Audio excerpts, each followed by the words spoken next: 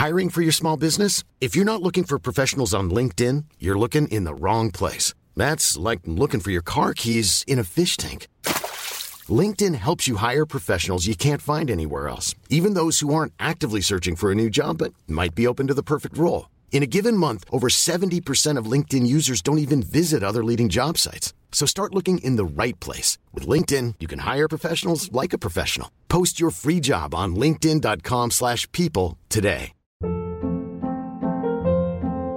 Hold up. What was that? Boring. No flavor. That was as bad as those leftovers you ate all week. Keke Palmer here, and it's time to say hello to something fresh and guilt-free. Hello Fresh. Jazz up dinner with pecan-crusted chicken or garlic butter shrimp scampi. Now that's music to my mouth. Hello Fresh. Let's get this dinner party started. Discover all the delicious possibilities at hellofresh.com. When you're ready to pop the question, the last thing you want to do is second-guess the ring. At BlueNile.com, you can design a one-of-a-kind ring with the ease and convenience of shopping online. Choose your diamond and setting. When you find the one, you'll get it delivered right to your door. Go to BlueNile.com and use promo code LISTEN to get $50 off your purchase of $500 or more. That's code LISTEN at BlueNile.com for $50 off your purchase.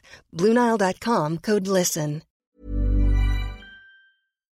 Hello, guys and girls. The program you are about to hear will be both fun and educational, but it is not a substitute for medical advice. Although we are doctors, we are not your doctors.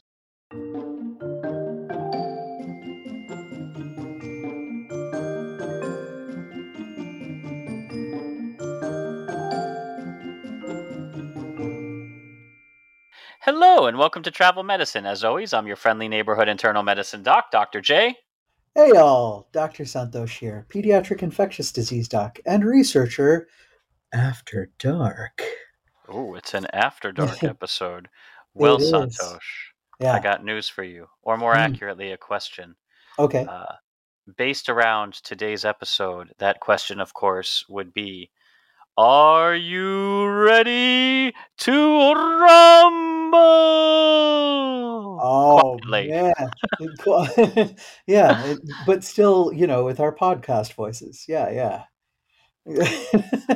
So I would love, I don't know the name of that very, very famous announcer who does the Are You Ready to Rumble? The Let's Get Ready.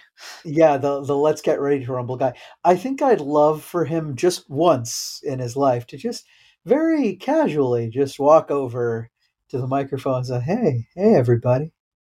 Everyone ready to rumble? Yeah? Okay.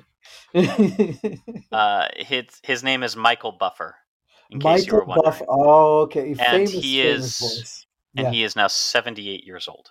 Oh, damn. And still announcing stuff, I think, right? Is he still? I think he's still he's the original Let's Get Ready to Rumble. Rumble. Sure, yeah. Did you watch a lot of wrestling as a kid?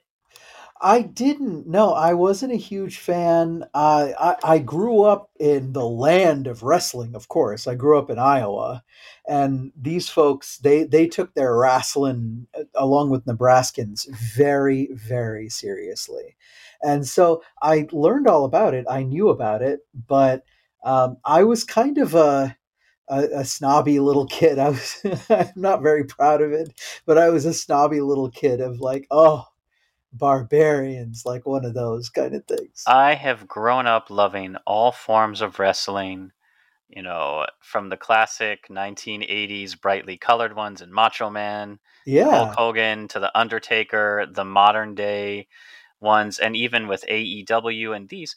So, and I was at an AEW wrestling match in Chicago a couple weeks back, and it got me thinking, we haven't covered any of the medical problems or issues that are relatively unique to wrestling across all its subgenres, from professional to luchador to college and I don't know, pediatric wrestling. Oh, is there baby wrestling? Well, no. Well, kids will start their wrestling career somewhere between middle school and high school. Yeah, so it's like I said, it's taken quite seriously. So what you'll have is, young people that will get introduced to the sport. So they might be, gentlemen, of course, boys for the most part, going, okay, well, uh, mom and dad say I have to play a sport, so where you go for?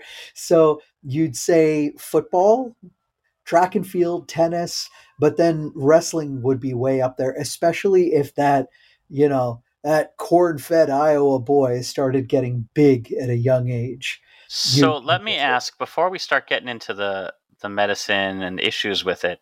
Sure. With what little you know about wrestling, yeah, I have two important questions. You can answer them now, or you can wait till the end of the episode. Okay, gotcha. And home listeners, I want you to think about this too, because I'd really just love to hear it. What is your wrestling name, your entrance music, and your signature move? Oh man. I know. Just the title. You don't have to tell me what the move actually is, but I want to know the name of your signature move and your entrance music. Yeah. We've definitely we've talked about this before, because we've had these discussions about what it would be. I believe we've discussed our rap names before, and I still, the title or the name of Penicillin is still deep in my soul. But I don't know that I've really like settled on my wrestling name or entrance music or favorite move. So I can try to save it for the end of the episode and try to. So let that simmer, and we will come back. And at the end of the episode, folks, we'll give you our wrestling names, our theme music, and our signature moves. And I want to see you all reach out on social media of your choice and tell me yours. Yeah. But let's get into it. So we'll start off, at the basic level. There's two internationally recognized forms of competitive wrestling: freestyle and Greco-Roman. We're not going to get into sumo, really. A lot of this stuff, just some of it would apply, some wouldn't. So we're just going to focus on Western wrestling. Yeah, this is what you'll see at the Olympics, for instance. In both styles, competitors will wrestle in 2 to 3 minute periods. You get points for takedowns, escapes, reversals, and pins. Freestyle is the most popular, and athletes can use their entire body. Greco-Roman, you can only utilize the upper body. So in terms of freestyle, if you pin, that's the one where you see them, they can use their legs or something to lock someone into place or something like that. Whereas Greco-Roman, in order to get someone into a hold or a pin, you can only use arms and chest. During a match, wrestlers are allowed 1.5 minutes of cumulative injury time across the match. Whoa, okay. So they're allowed to hurt each other for 90 seconds. Okay. 2 to 3 minute period, but so you have 2 to 3 periods, each lasting 2 to 3 minutes, but you only get 90 seconds of time being injured across that match. Oh, okay. High school athletes are permitted 5 minutes of cumulative bleeding time. Oh, okay. Whereas at the collegiate level, the length of bleeding timeouts are left to the discretion of the referee. So this is if you have a cut that's really bad or probably hampering your ability. So if it's over your ear or over your eye, right? Or if it will not stop with on-site medical treatment, you can have up to cumulative 5 minutes of bleeding time before the match is just called for injury. But once you're in college, the referee gets to decide, no, he hasn't bled enough. He's still got some more left in him. Those of you who are very deep into the wrestling world can probably correct me extensively, but WWE, which was sort of the former wrestling that we all grew up with, really has scaled back on this. They do not want bloody matches. Once in a while, or for certain wrestlers, they'll allow it. AEW, on the other hand, All Elite Wrestling, is practically a free-for-all, and it At the end of some matches, it was a relative slaughterhouse, and I don't care what you say about fake wrestling, there are not blood bags hidden in cuts above your head or in your Yeah. face. People are injured. I still contend that it is a sport whether or not it is scripted. Oh no, 100%. And this has to do with any other kind of performative art, right? So competitive sports, as we know of, that they go by the rules, they try to do what they can. In this kind of professional wrestling that you're talking about, it tells a story. So there's going to be a winner and a loser that's determined to the best of their ability ahead of time. I know that can be changed, but there are other forms of play battle, on stage fighting, and then the stunt men and that kind of thing in movies, and all those folks along with the wrestlers are athletes. You better the heck believe it. So I don't care if the match is fixed. If you walk into a ring knowing you are going to get your face beaten in, you earn all the points of any other athlete. Yep. In fact, it's even worse because you're like, I have to take a beating and still admit defeat. There's no comeback. So, but let's get away from cumulative bleeding time and discretion of the referee and talk about the oldest named wrestling associated condition. And you always get very excited about this, Santosh. Well, so, I don't like it for the sake of the actual disease, because it's it's not a great disease to have. But yeah, it's up my alley. People don't usually think of infections when they think wrestling. They think of injuries. What is our wrestling named infection? The named infection is going to sound very familiar to anybody who grew up in the 1980s. It is a herpes infection, so it's an outbreak of the blisters and stuff that herpes causes on your skin. But because it's named after the wrestlers, it is called herpes gladiatorum. Of course, gladiators, the earliest forms of professional entertainment athletes. Right, exactly. Which is I always love the double entendre, because gladiator comes from the gladius, right? Like the sword that they have. Mm-hmm. So and HSV kind of like stings, like you're getting stuck with a sword. Anyway, I'm probably taking. Oh, sword herpes, almost as good. Where does herpes gladiatorum appear? So you're going to talk about contact surfaces, really, between two people.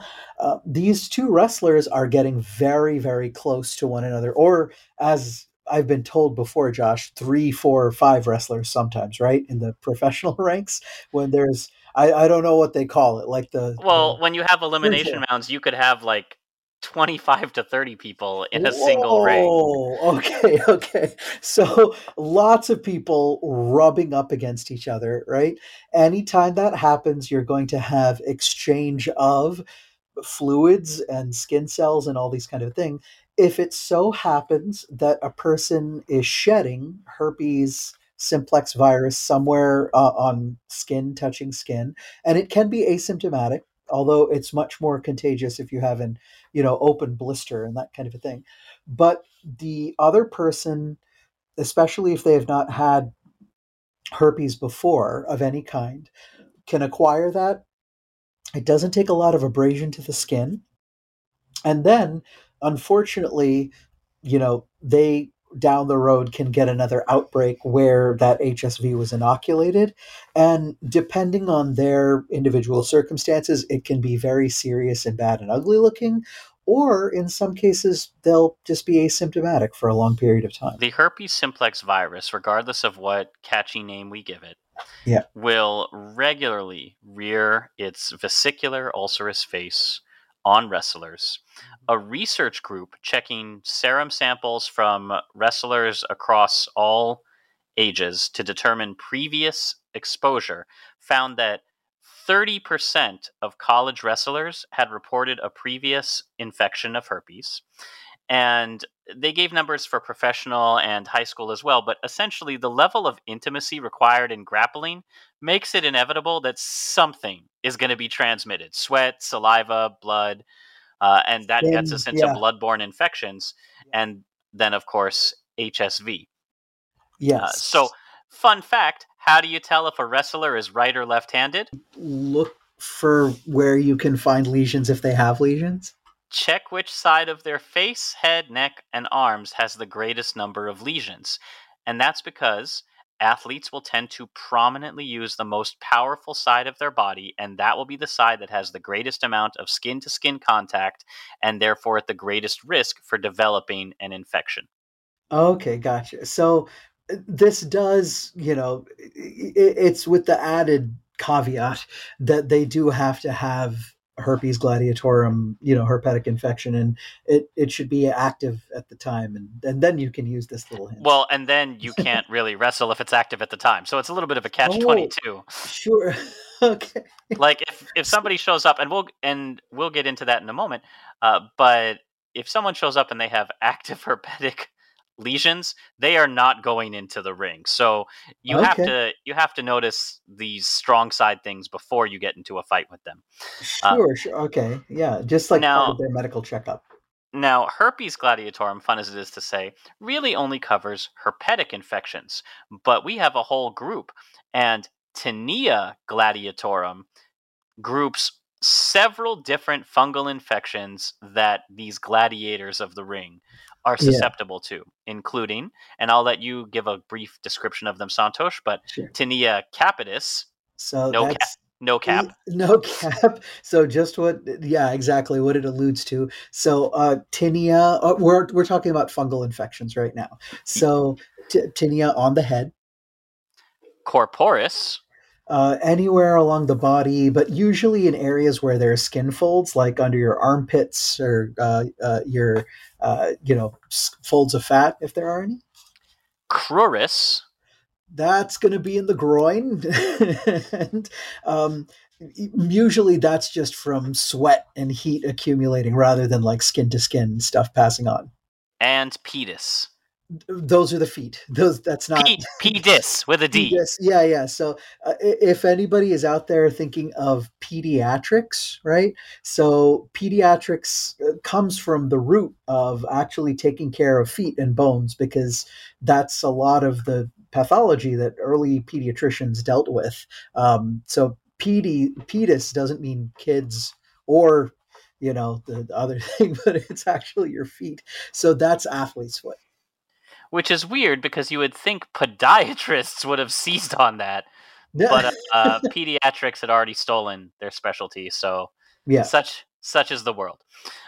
So tinea is a pretty common occurrence among most athletes. I mean, it's jock itch is another common name for at least one of them. Tinea cruris, is jock itch, And it usually presents with itching, redness of the area. It may get scaled.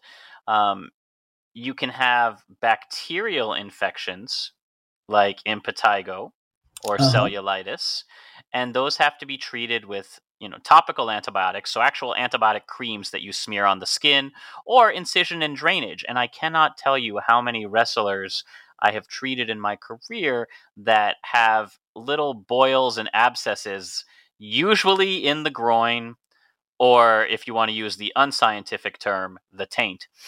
Yes, the perineum is what you're saying? Yes. Oh, okay, gotcha. Okay. And they very often tend to be drug-resistant abscesses, because it is not the first time an abscess has formed in that area for the wrestler. Right, meaning that they've taken multiple courses of antibiotics before, or it is possible that if they're in a community where they're wrestling and they encounter a lot of people with resistant organisms just colonizing their skin, that type of bacterial I shouldn't even say infection, that bacteria, and we're thinking of Staph aureus, will pass on just because, there's intimate contact. It's touching and touching. You can imagine, Josh, throughout all of this, that it's kind of tough to differentiate sometimes between these.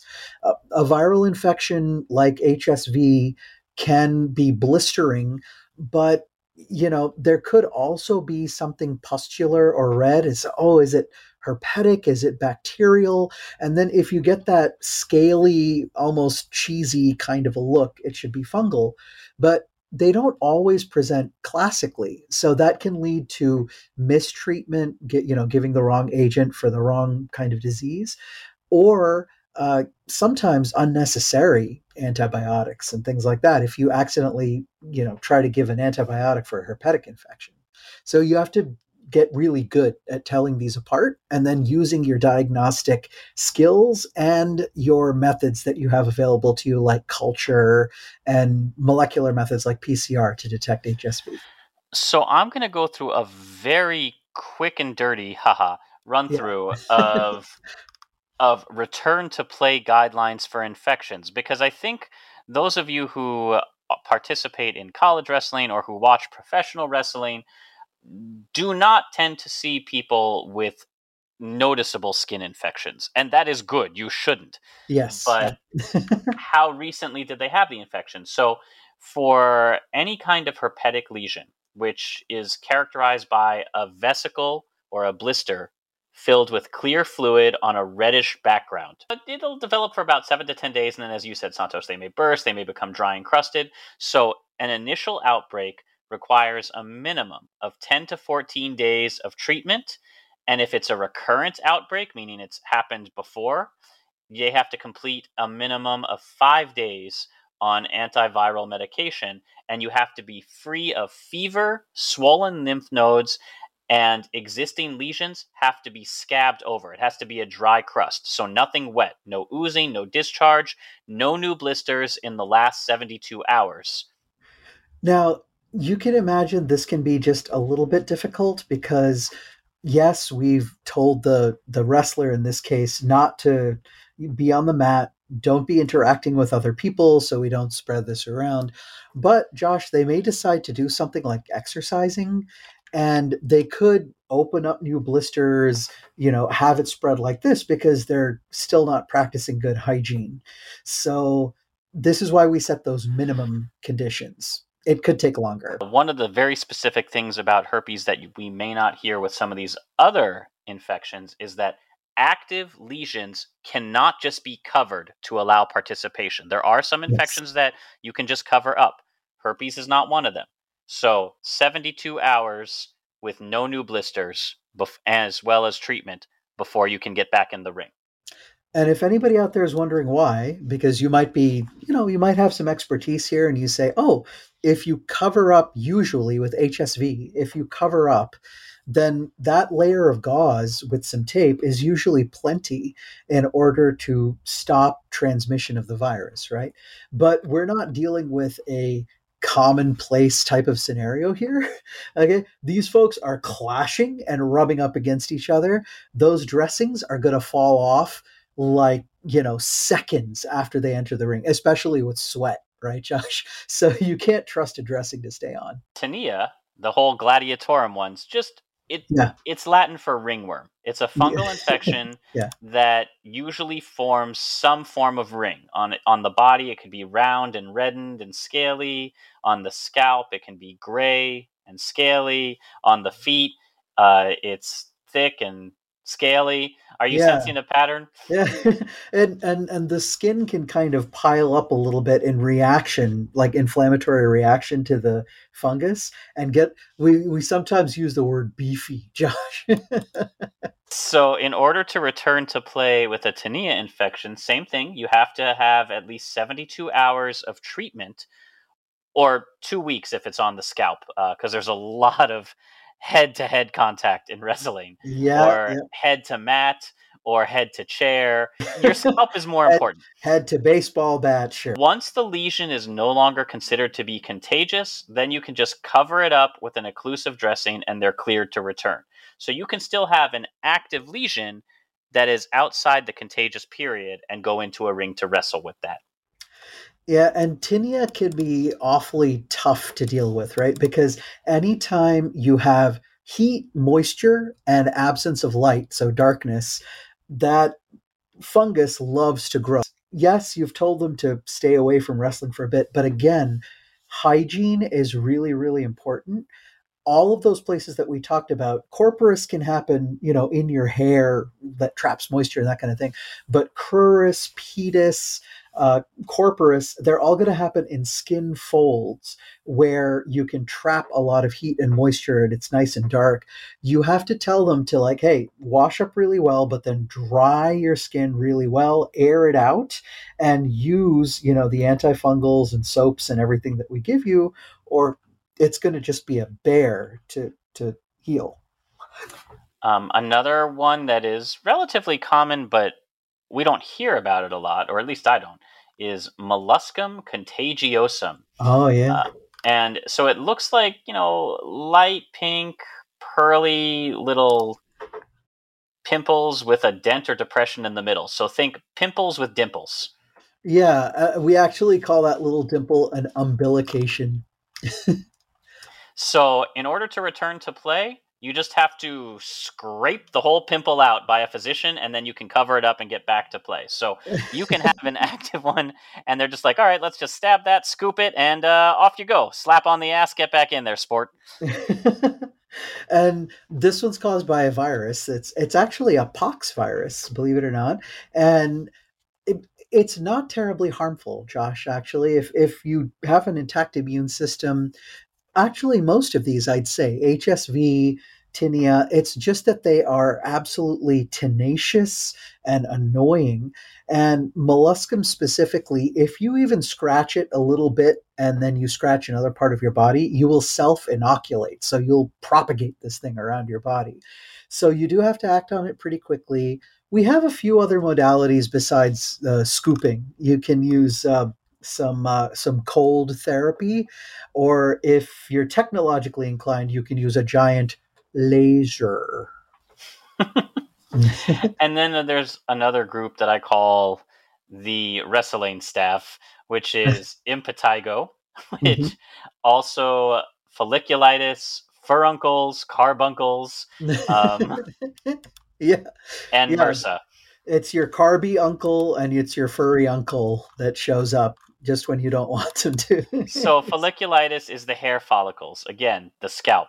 Furuncles are tender and red and nodular. Carbuncles are when a bunch of furuncles join up. It's a carb of uncles. Yeah, exactly. Yeah, furuncles can happen anywhere you have skin follicles, right? So along your arms, legs, back, chest, all these kind of things. And again, it can be very annoying, not necessarily deadly or scary. Now, the reason I keep, and again, for all of these, you need at least 72 hours of antibiotic therapy. And here's where I'd like you to comment, Santosh, because most of these infections we tend to treat with a longer than 3-day antibiotic course. Yeah. Now, I don't tend to see, things like folliculitis in a hospital setting. That doesn't usually require that level of care. Right. Not that said, my experience with most antibiotics is outside of urinary tract infections, most things are at least a 5-day course. So the fact that you only have to get through most of the antibiotics before you can get back into wrestling, I find to be interesting.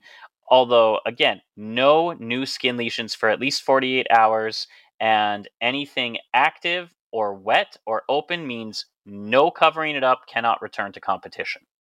Yeah, skin infections are forgiving because the actual cells actually shed off, right? And if there's a pimple that you can actually lance and drain, then that's the number one principle of taking care of infections is source control, right? So if you can do that, if you can take care of the source of the infection, that does most of the heavy lifting, and then just a short course of effective antibiotics. So you do have to pick the right agent, right? Some people actually go way too broad and pick the wrong thing. So the thing you said at the very beginning, Josh, when you were talking about incising and draining some of these things, that actually is the treatment for most of these. If you get a pimple or a pus-filled blob, that actually does so much more than the antibiotics do. And in fairly mild to moderate cases, if you're able to drain all that pus out of there, send it for a culture, never forget. And you can sometimes even just give a dose or a couple of doses of antibiotics or just topical antibiotics, and it'll heal up as long as the wrestler leaves it alone and takes good care of their body to heal up properly.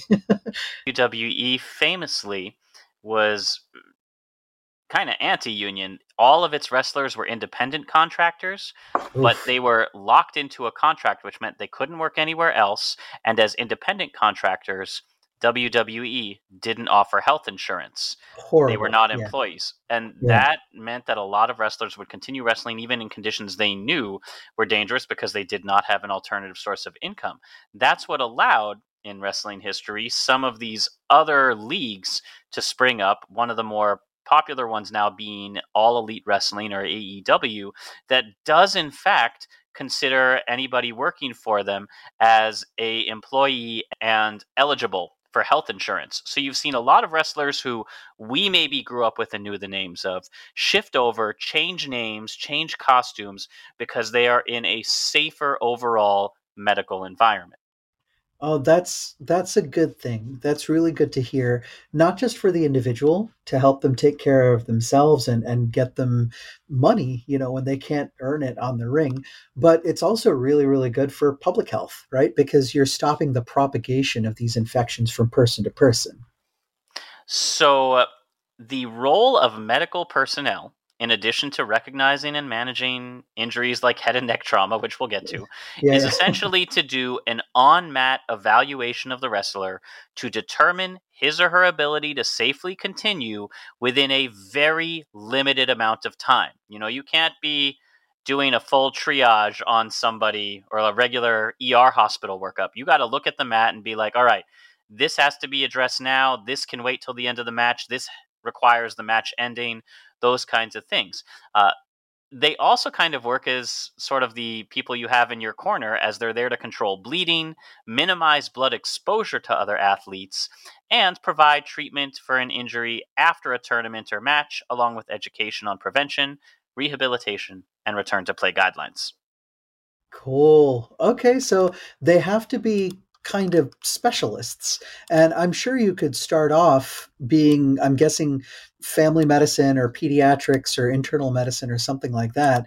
But it sounds like in order to recognize these types of injuries along with infections and then be able to provide first aid care right then and there, there's probably some amount of experience and specialization that you should really have. I feel like it ends up falling into some mix of infectious disease, ER, and ortho. Yeah. Like you need some fusion of those three specialties. Yeah, I mean, emergency medicine is actually a pretty good for this because they have to have recognition, very good broad recognition of common entities like this. So that would make a ton of sense for someone to do this.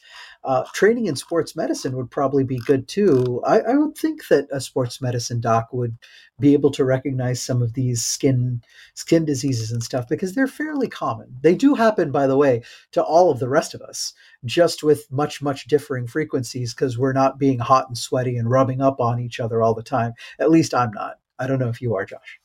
I mean, on a good Tuesday. Briefly going back to college. So, I mean, again, I'm really focused on professional wrestling, which can be anything from individual one-on-one matches, tag team matches, ring outs, massive eliminations. There's so many different ways, but the skin-to-skin exposure is largely the same. The risk of injury goes up the more people you have in a ring. And that's true at the college level, too. College level matches tend to proceed in 3 rounds of 2 with one trainer per 2 mats. So that's sort of the medical coverage. 1 trainer per 2 mats allows for quick response times and a higher likelihood that you witnessed how the person got injured. Okay. That's wonderful. I wasn't really considering that. I thought that during a meet there would be maybe one professional with a few helpers or something like that. That sounds a lot more generous. So you have 1 trainer per 2 mats. Matches are generally stopped for injury timeouts at the referee's discretion. You have to know where the trainer is, as well as the referee.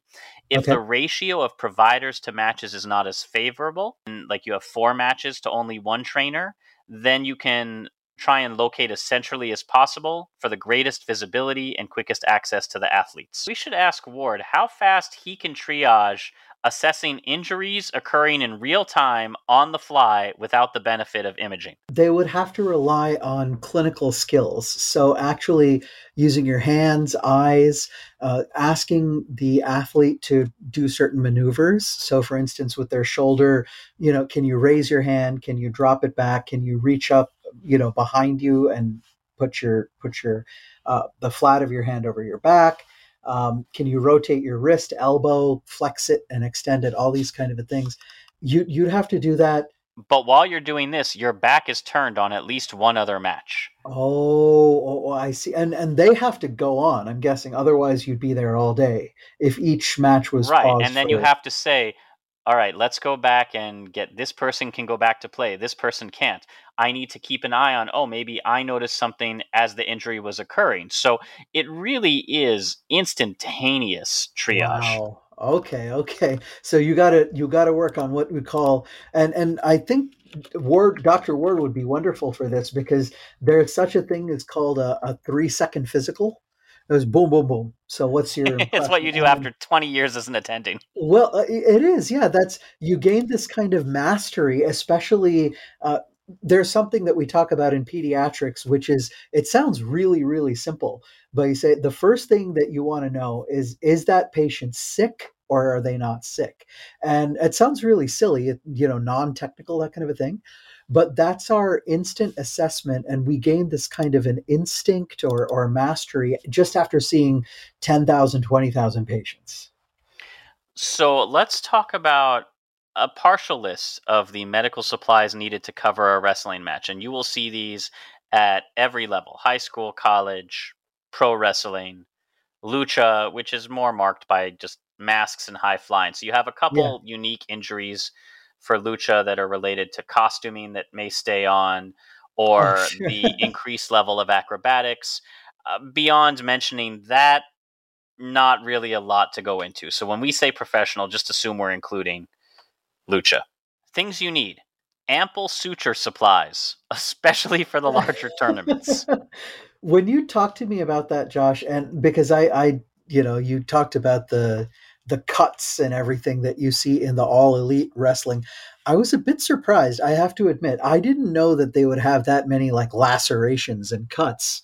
I thought this was all like blunt force injury, but I guess not. But you can hit the turnbuckle, which is the little corner area of the ring. You can smash your head on the ring itself. You can just take punches to the face, or a chair to the head. So there's a lot of things that can open up cuts. Okay, all right. So, which will kind of split open the skin rather than a cut the way that like a knife would be or something like that. Mm-hmm. Okay. They're shear injuries. Got it. Usually. Okay. Dental rolls, pre-prepared. Oh, sure. Okay. Coban tape, 3M, St. Paul, any of those. Athletic tape. Okay. You know what makes tape athletic? I think it's the way that it adheres to itself and kind of stretchiness, right? Made of non-stretch cotton and has a zinc-based glue, and it's meant to allow you to flex and move. Whereas if you think about, you ever put a Band-Aid wrapped around your knuckle when you get the inevitable paper cut there? And it lasts about 2 seconds. And the second you start bending your hands to be like, how injured? Does it still hurt? Yep. Athletic tape bends with you. It's meant to be flexible. Okay, got it. So fun side fact. So Coban or athletic tape, supplies to drain and splint auricular hematomas. I mean, it's cauliflower ear. Not like in the ear canal, but actually in the tissue of the outside of the ear, like the pinna or the tragus. Yes. Oh, because if you get a bruise or something and blood flows into that area, it has nowhere to drain. Right. So instead it just kind of blows up and then your ear looks like, listen, if you've seen a cauliflower ear, you know it. So this would actually, in order to actually cut it and drain the blood out, this would be to prevent the cauliflower from happening, because that's what happened when it like puffs up like that and then it scars and fibroses and stays that way. Consider consent forms or documentation forms. Oh, sure. Yeah. No, I'm sure in high school wrestling for sure it's and college it is up and down consent and documentation and all this kind of a thing. Splints, gloves, Tegaderm for covering skin lesions, a headlamp, and an eye kit because you want to assess for concussions. And there's a couple. So those were the infectious diseases. Yeah. We'll get into the more musculoskeletal ones in just a second. Oh, sure. First, let's talk about the major difference between amateur and college wrestlers. Wait, Josh, before we do that, should we put in a, I don't know what you call an interval in wrestling, for our wonderful, ads and what have you that help us pay our bills? We'll be right back. To Rumble. To Rumble. One size fits all seemed like a good idea for clothes. Nice dress. It's a t-shirt. Until you tried it on. Same goes for your healthcare. That's why United Healthcare offers a variety of flexible, budget-friendly coverage for medical, vision, dental, and more. So whether you're between jobs, coming off a parent's plan, or even missed open enrollment, you can find the plan that fits you best. Find out more about United Healthcare coverage at uh1.com. That's uh1.com. I'm Sandra, and I'm just the professional your small business was looking for. But you didn't hire me because you didn't use LinkedIn Jobs. LinkedIn has professionals you can't find anywhere else, including those who aren't actively looking for a new job, but might be open to the perfect role, like me. In a given month, over 70% of LinkedIn users don't visit other leading job sites. So if you're not looking on LinkedIn, you'll miss out on great candidates like Sandra. Start hiring professionals like a professional. Post your free job on linkedin.com/people today.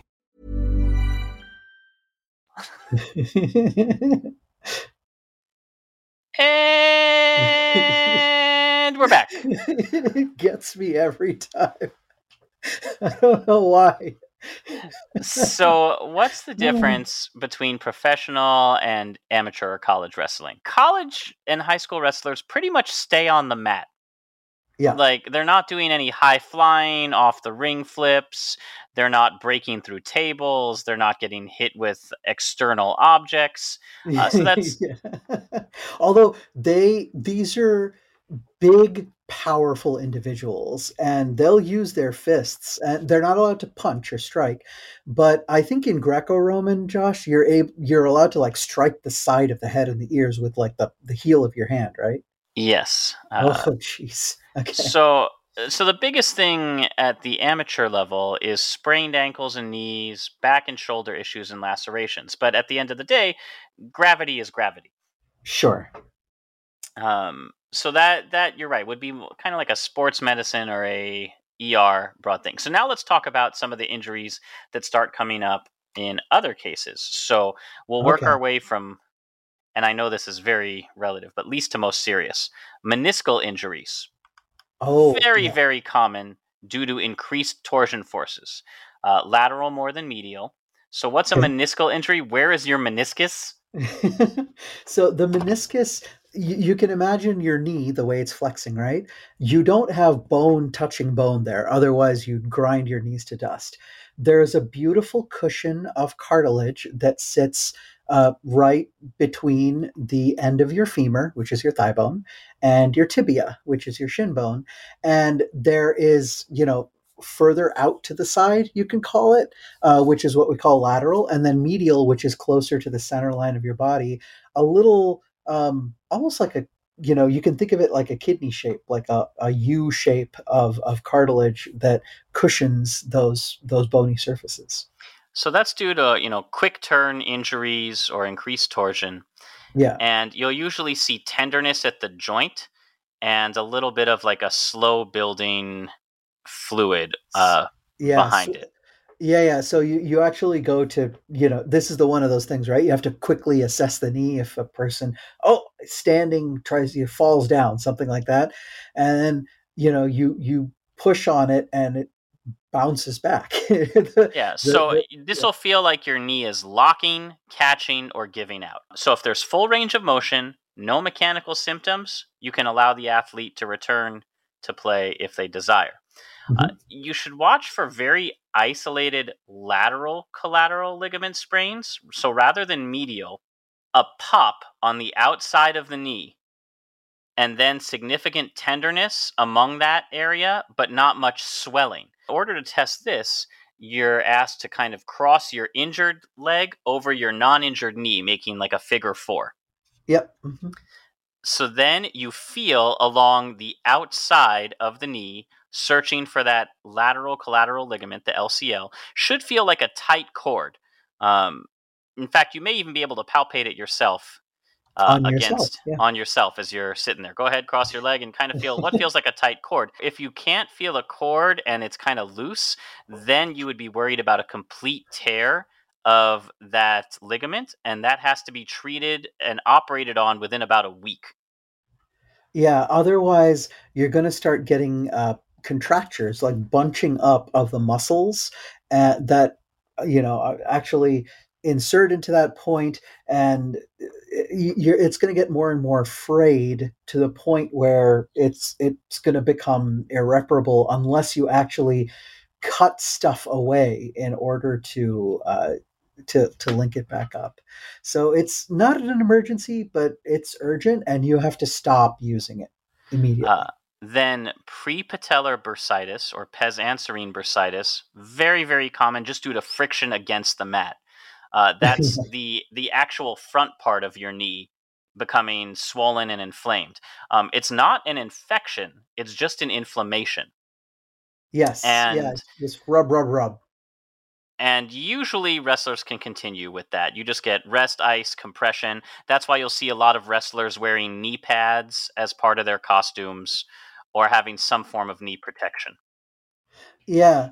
I can't stress enough, Josh, the amount of force that's being applied to these athletes' legs, right? So you've got all the weight of the athlete, and then you're carrying or moving or trying to move someone of equal, height and weight usually, and they're putting even more force, jamming down on your legs, your hips, and everything else like that. A lot of these ligaments and stuff, you can work out your muscles, right? You can make them stronger and stronger. But these ligaments and cartilage, they're not necessarily meant to take this kind of a force.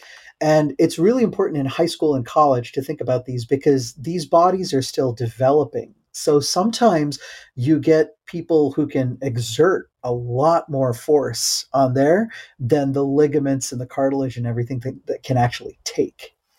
Moving up the body, we get to the ribs, and those are very common injuries. You get compression, torsion, direct impact. I mean, if somebody's jumping off a top rope and landing on you, yeah. The differential for an acute rib injury, you have just a muscle strain or a subluxation of the rib where it slides underneath, or an outright fracture. So you should listen with a stethoscope. You're listening for kind of crackling Rice Krispie sort of sounds, or gross. Well, that's crepitus, Yeah, I know, but I can feel it. Or pulmonary complications like a pneumothorax. A part of your lung balloon bursts open, so you actually won't hear any breath sounds. If you have a rib injury, returning to play is pretty controversial. In the most liberal definition, you want to make sure they can take full breaths. But if they've suffered any kind of acute rib fracture or injury, it's not advised for them to get back in the ring. Yeah.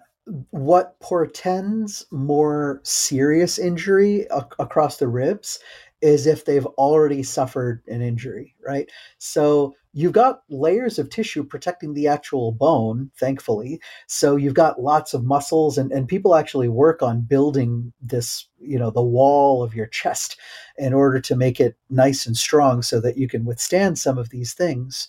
But if you've bruised already, or if you've maybe had a minor type of an injury, you're now predisposed to getting a worse injury if you try to keep pushing through it, so to speak. Now, while we have lacerations that will bleed, a nosebleed has to either spontaneously resolve Or if it's going for longer than 3 minutes, remember, cumulative bleeding time. Yep. You can get a nose rocket, also known as a pledget. Yeah. And you may even dip it in a medication like phenylephrine or oxymetazoline to further constrict the vessels in the nose. Yeah, and you don't want to use those too often, because if you cut off the circulation to your nose, it's not so scary that like, oh, your nose is going to fall off or something weird like that. But you can actually damage those very delicate, wonderful tissues on the inside, like your turbinates and things, leading to chronic rhinitis and sinus issues and things like that. So, you want to basically address have a little infarction, and Mhm. then the main purpose of your nose, which is to block outside things from getting in, such as Doesn't. infections, Yeah. doesn't. Exactly. So, Um, and you can damage your sense of smell, which is a wonderful, wonderful thing, and you don't want to lose that. So, yeah, taking care of it quickly and getting the bleeding stopped without having to use those medications is important. If you have to resort to those too often, then the bleeding is too much and you should stop and probably go get checked out by a ear, nose, and throat specialist. and then for any of the bleeding things, basically the threshold is you have to have the ability to suture a laceration within 6 hours from the time of injury. And that can help them avoid a long wait in the emergency room and allow wrestlers to continue on in their tournaments or matches. If they will not be finished wrestling within 6 hours, it's preferable to wait to repair the wound as long as you've had hemostasis. So as long as it stopped bleeding, you Yeah. don't have to repair it right away, as long as they'll be done wrestling within 6 hours.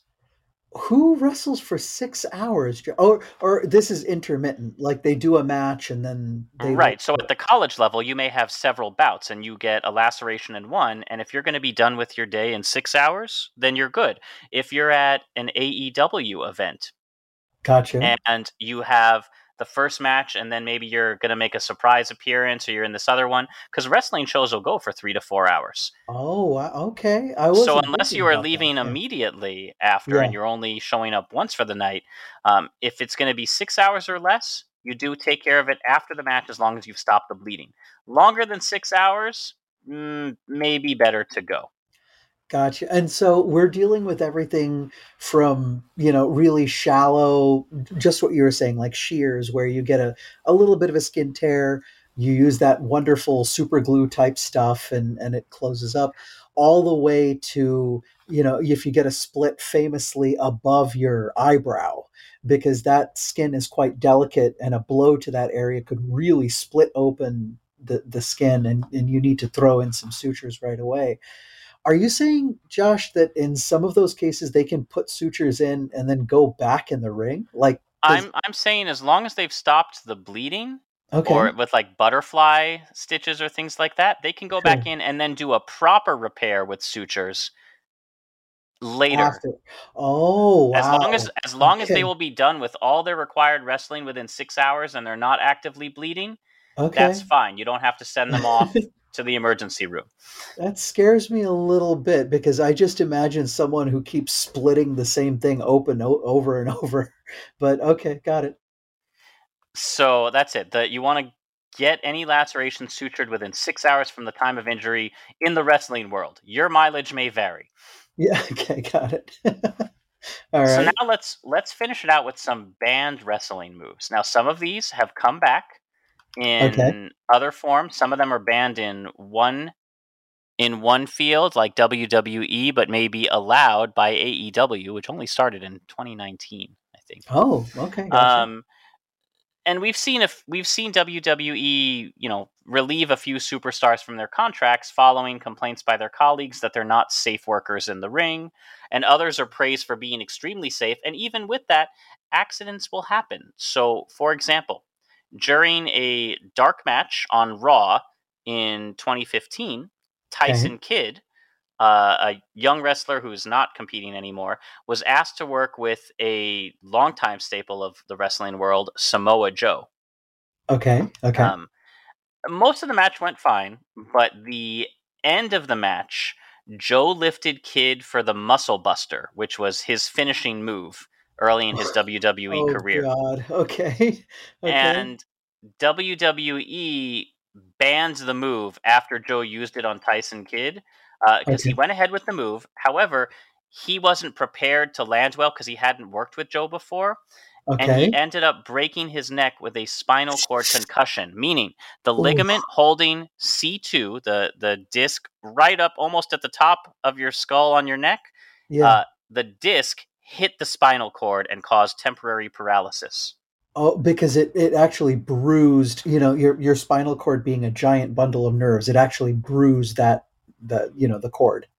Yeah, so they banned it basically because now, thankfully, Tyson Kidd had temporary instead of permanent paralysis, but did not return to wrestling afterward. And Samoa Joe, who was, very concerned about this, has never used the move in WWE since. Sure. And it's been a banned move, although you have seen some versions of a Muscle Buster show up later. So now let's start talking about some of the others. The Pedigree by Triple H. And it's sad that you're not going to recognize any of these, Santosh. Like I have other colleagues and friends who'd be like, "Oh, the Pedigree!" Yeah. So Triple H, I know, is a Hall of Fame, super duper, name in wrestling. A little bit up there, like Honky Tonk Man or Hulk Hogan. Like he was famous, right?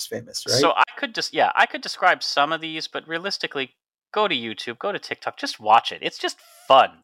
Yeah, it is. I mean, as long as it's injury-free. Yes, yeah. Exactly. So Triple H, his special move was the Pedigree, and when he first started doing the move, he wasn't unlocking the arms of the competitor soon enough, which led to some scary moments for those taking the maneuver because they could basically slam their face on the mat with no protection. So in this case, like his opponent's arms are locked away where they can't break their fall. Yeah. The original version of the move made it very difficult without a risk for a permanent head and neck injury because you're taking a lot of force right to the face. After it was banned, Triple H modified the Pedigree to make it safer by just unlocking the arms earlier in the move so the opponent could put their hands out to safely take the bump. Okay, gotcha. Okay, cool. Another wrestler, RVD, is known for the 5-star frog splash. Oh, God. Okay. And he'll kind of climb up the ropes, jump off, and change direction in midair before landing on his opponent. How? Oh, he twists around. Yeah. Okay, gotcha. Okay. So during one of the first ever Elimination Chamber matches in 2002, he tried to do this move on Triple H. Oh, okay, gotcha. However, the height of the structure, like kind of the cage match, prevented him from getting enough momentum to successfully hit the move and go far enough. So he wasn't able to climb high enough and jump kind of over. So instead, his knee connected with Triple H's throat and crushed his larynx. Oh my God. I mean, that's deadly. What happened? Well, Triple H survived. Oh, okay. But was not thrilled. And the 5-star frog splash became a banned move. And in this case, it was because he didn't have enough height to build up the momentum to get far enough over the person. And Triple H is a big guy. Sure. As in tall as well. Got it. Okay. Yeah. So they just said, all right, instead of trying to practice it in order to get it right so that you can get over, just more. Just no. And sometimes that's all that it takes. One bad injury, because this is a move that he didn't know he didn't have enough height to do. He thought he was doing it safely, and there simply was not the proper environment to pull it off. Sure. One that was banned and has kind of made a comeback, perhaps dubiously, is known as the Buckle Bomb. And that is a variation of the Power Bomb that's been pretty popular in a lot of pro wrestling rings. Now, in a Power Bomb, the opponent's kind of driven into the mat. But in a Buckle Bomb, they're driven into the turnbuckle, those 4 corners. Oh, God. Okay. I mean, they're padded, but because that's a very narrow space imparting a lot of force rather than a big mat. And the key to doing it safely is it's entirely up to the guy giving it that you need to make sure that your opponent hits the buckle above your shoulder blades, but not with your neck. Okay. So this is another, not snapping the neck, not crushing the larynx type of thing. But I imagine that's kind of hard to maneuver just right. Now, that's not one particular wrestler's move. Lots of wrestlers use it, and it is, I believe, the most recent or latest move to be banned by the WWE. AEW, I think, still allows it, but I'm not sure. And like I said, AEW, although they do provide healthcare to their wrestlers, seems to play a little bit more fast and loose with some of these kinds of high risk kind of higher risk moves. Okay. So trade off, but it would be wonderful if they did both. Like they provided, I am not here. I'm not here to hate on anybody. Maybe Vince McMahon from WWE, but I'm not here overall to hate on wrestling. Yeah. Just these are different ways of doing it, and this is why these moves were banned. Okay. Another one, the diving headbutt from the top rope. Okay. Popular for years and years, invented by Harley Race, and people like Daniel Bryan, Chris Benoit have all used it. It was used by everybody in the 1980s, but it was banned by WWE after being linked to CTE. Sure. Which, of course, is the same kind of concussion injury or chronic traumatic encephalopathy that has been made so famously popular by football movies. Yes, and football in and of itself, the National Football League and I believe the NCAA, National Collegiate Athletic Association, have both. I think the NFL paid out a lot of money and then started making strides to preventing CTE. And NCAA likewise has been making moves to help with that. But I don't know if that's being taken as seriously in wrestling. I do know, for instance, Josh, if you're a boxer, right, and you take a certain knockout or level of concussion, that you can be taken out of the ring for something like 30 days, like a long period of time. And you have to prove that you're completely back with it and everything and pass a medical exam before you can box again. I don't know if the same is true for wrestling. Yeah, and then finally, the pile driver, and this is not a complete list of banned moves. These are just some of the ones that I thought people might recognize if they are wrestling aficionados. Yeah, the pile driver is the one where one person is like they're upside down compared to the person delivering the move, right? And you're actually driving the person's like head first into the mat that way. Yeah, and it's seen as one of the most lethal moves in the WWE. Ooh. And currently, only a few top stars are allowed to use it. So it's not completely banned, but you are restricted depending on your level of talent, skill, years of service, on who is allowed to do it under whatever name. Gotcha. And for example, Stone Cold Steve Austin was on the receiving end of a botched pile driver from Owen Hart. And you may have noticed that Stone Cold isn't wrestling anymore.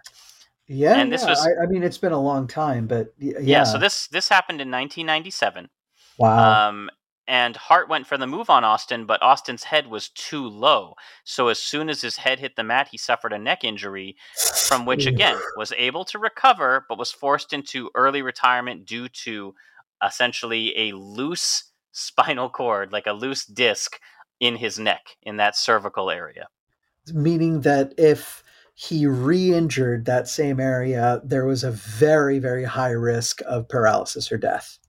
Yeah. Okay. So those are some of the things that, I don't know, had you thought about the medical issues in wrestling, Santosh? I'm going to guess you hadn't. I thought, I didn't think of it as broadly as you taught me about today. I knew about the infectious diseases kind of things just from athletics in general. And of course, herpes gladiatorum sticks with you pretty well just because of the name of it. But I wasn't aware of the breadth of pathology. And then more importantly, what was being done about it and how wrestlers are actually addressed and cared for. So we've reached the end of the episode, and before we do our sign-off, Santosh, do you have a wrestling name, entry music, and special finishing move ready for me? All right. I'm going to go. I want to keep my rap name. I think I like it. So I'd love to go with Penicillin, if it's okay to keep that as a wrestling name. Is that okay? It's your wrestling name, my friend. It's so good. Yeah, absolutely. I want to go with a slightly goofy entrance music. I'm going to go with, the witch doctor. Like I told the witch doctor, I was in love with you. I don't know if there's a hardcore, like a metal version of that, but I think, especially like if you got AC/DC or someone to sing it, it's like, ooh, ee, ooh, ah, ah. Like, I think that would be so good. Absolutely. Yeah. And then I don't know what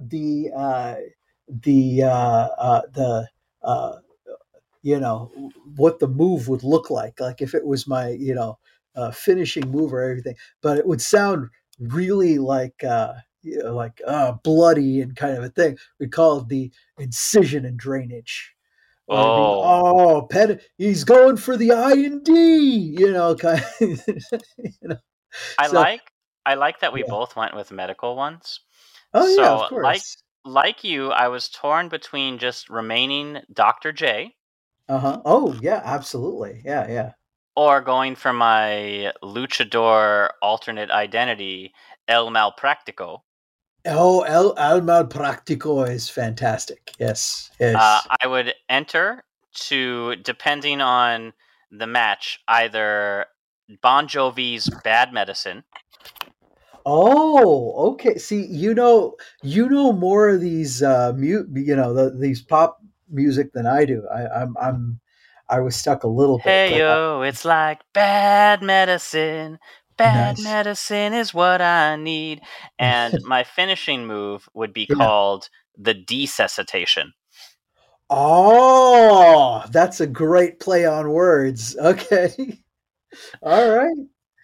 Dr. J desuscitating his opponent. Oh, that's so good. Okay, so it would probably involve some sort of like chest compression, but like mean, like kind of a thing. I mean, I'm picturing at least some high flying off the ropes. Not a diving headbutt, as we've noted, it's been banned. Sure. Maybe a suplex, maybe some kind of elbow drop. I haven't quite worked out. Yeah, because if it was an elbow drop like across the chest, right, that would be dang. But you'd have to time it really well. In the theater of professional wrestling, a lot of the times you don't want to actually land the blow heavily. You actually want it to look scary, but not actually injure your partner, because that's your partner.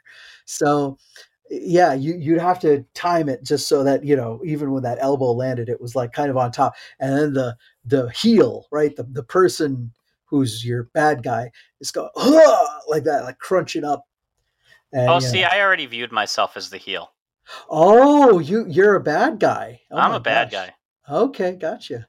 You're like Dr. J's knocked him out with a desuscitation. Insurance isn't gonna like that.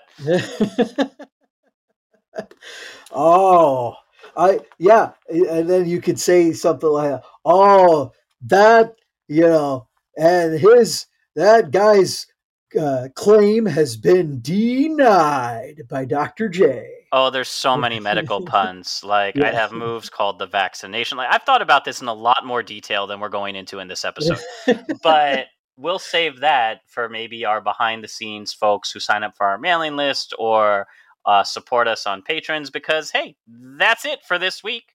As always, we love to hear your comments, questions, and feedback.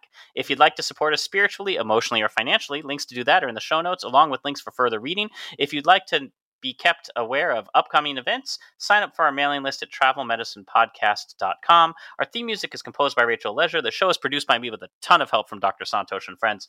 Hi. And until next time, as always, keep a song in your heart, soap on your hands, a shot in your arm, a wrestling theme in your head, spin a globe, pick a place when you've done all those things, and happy travels.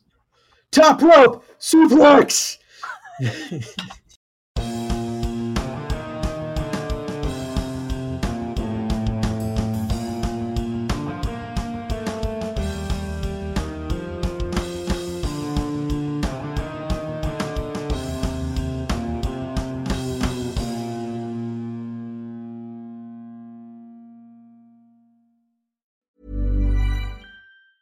Hey, it's Danny Pellegrino from Everything Iconic.